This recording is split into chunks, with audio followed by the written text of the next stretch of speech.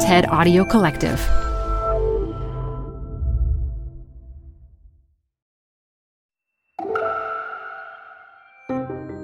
Hi, it's Bryce Dallas Howard, guest hosting today on TED Talks Daily.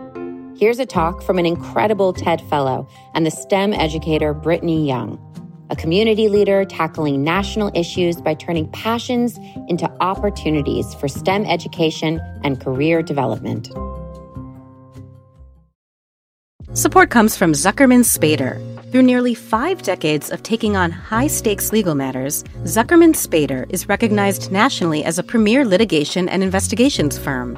Their lawyers routinely represent individuals, organizations, and law firms in business disputes, government and internal investigations, and at trial, when the lawyer you choose matters most. Online at Zuckerman.com.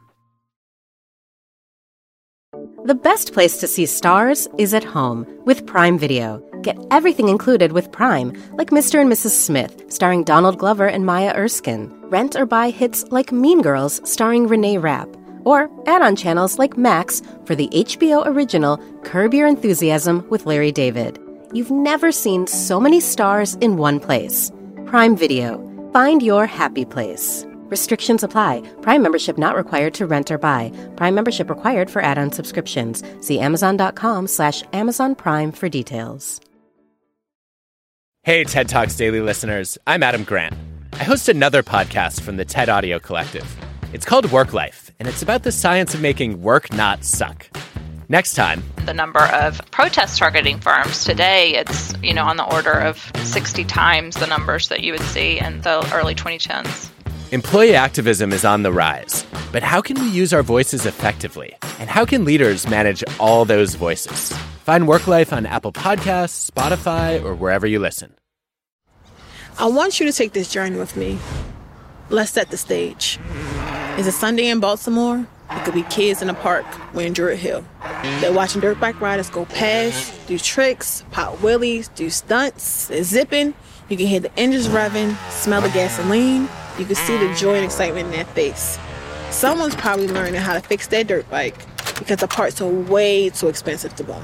Then they can go to school.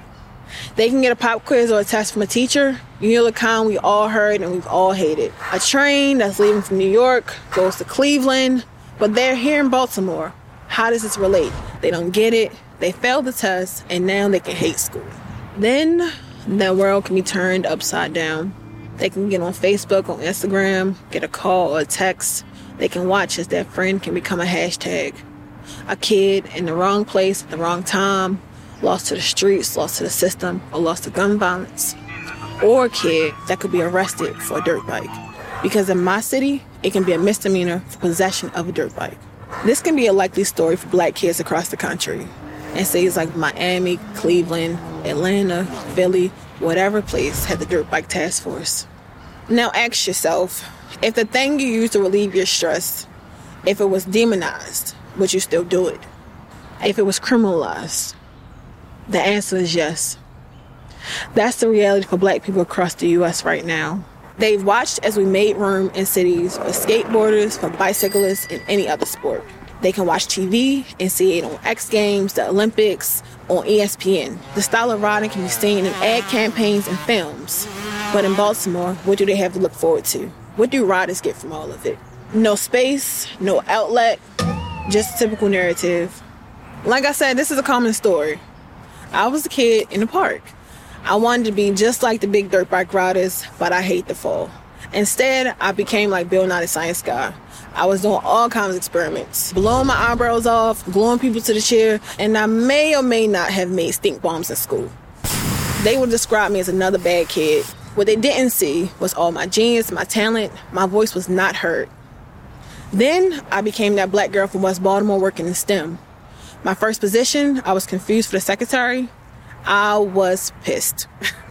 But it lit a fire in me, so when I get more people in the industry. And in 2013, that's what I started doing, working in small groups with kids and students, teaching them STEM activities. Then, in 2014, I lost my little brother to the prison system. In 2015, I lost all faith in the system, period. The world watched, following the Freddie Gray uprising as Baltimore burned. I wondered, when were people going to listen? Where were the solutions? And where was the investment into my community? In 2016, I broke the system and became the founder and CEO of B360, carving out a new lane. I went back to my experience in the park. I thought about the kids fixing their bikes. Those are skills people use to pay the bills, just like mechanics and mechanical engineers. We leaned into STEM, S, science. The science behind popping the best wheelie, pulling your dirt bike at 12 o'clock is a physics equation. T, technology. The technology needed to get the best radial tires so you don't have frictional asphalt. E, engineering. The engineering needed to fix and repair your dirt bike, but to also get the best mac noise. M, mathematics. The math needed for the gas to oil ratio so your dirt bike does not explode. Then I took it a step further. I thought about the riders. I knew the only way to have programming solutions was to have them at the table, because the people closest to the problem are the solution. I thought about Mike. Since he was 6, he's been riding dirt bikes. When he was 17, graduating high school, he didn't know what he wanted to do, but he knew he loved everything about dirt bikes. He started working with us in B360. He's helped us educate kids, train dirt bike riders, and at 21, he's our lead instructor. He's created events, he's traveled across the country, and he really represents the best of B360. At the core of our work is constantly thinking about what people like Mike want. For Mike, he wants a space where he can keep working with students on our curriculum, a space where he can keep training more riders and growing their skill sets, a space where he no longer has escape, but he has something in his own city for him. With your support and the support of more cities, we can make this a reality. Since 2017, we've saved the city of Baltimore about $233 million by doing programming for over 7,000 students. We've saved the city of Baltimore $1 million by growing workforce and opportunities for people just like Mike. That's less people that could possibly go to jail, less money spent on dollars and cents of incarceration, and more money going back into our Black communities, our leaders, our culture, and our voices.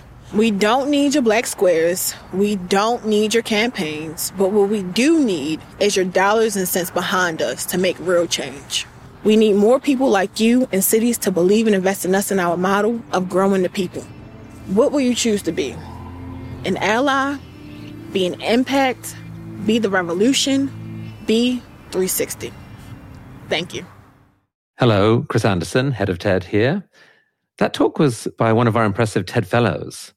The TED Fellows program recognizes local leaders and equips them to make change on the global stage. There's a possibility you could be one of them. Learn more at ted.com/fellows and apply today to join the program. That's ted.com/fellows. Hello there. I'm Chris Anderson, the guy lucky enough to run TED. Now, I host a podcast called The TED Interview. And this week on the show, I talked to someone really special, namely the woman I'm married to, Jacqueline Novogratz. She spent 30 years learning how to use the tools of business to tackle global poverty. We got drawn into capitalism raised to the rank of religion.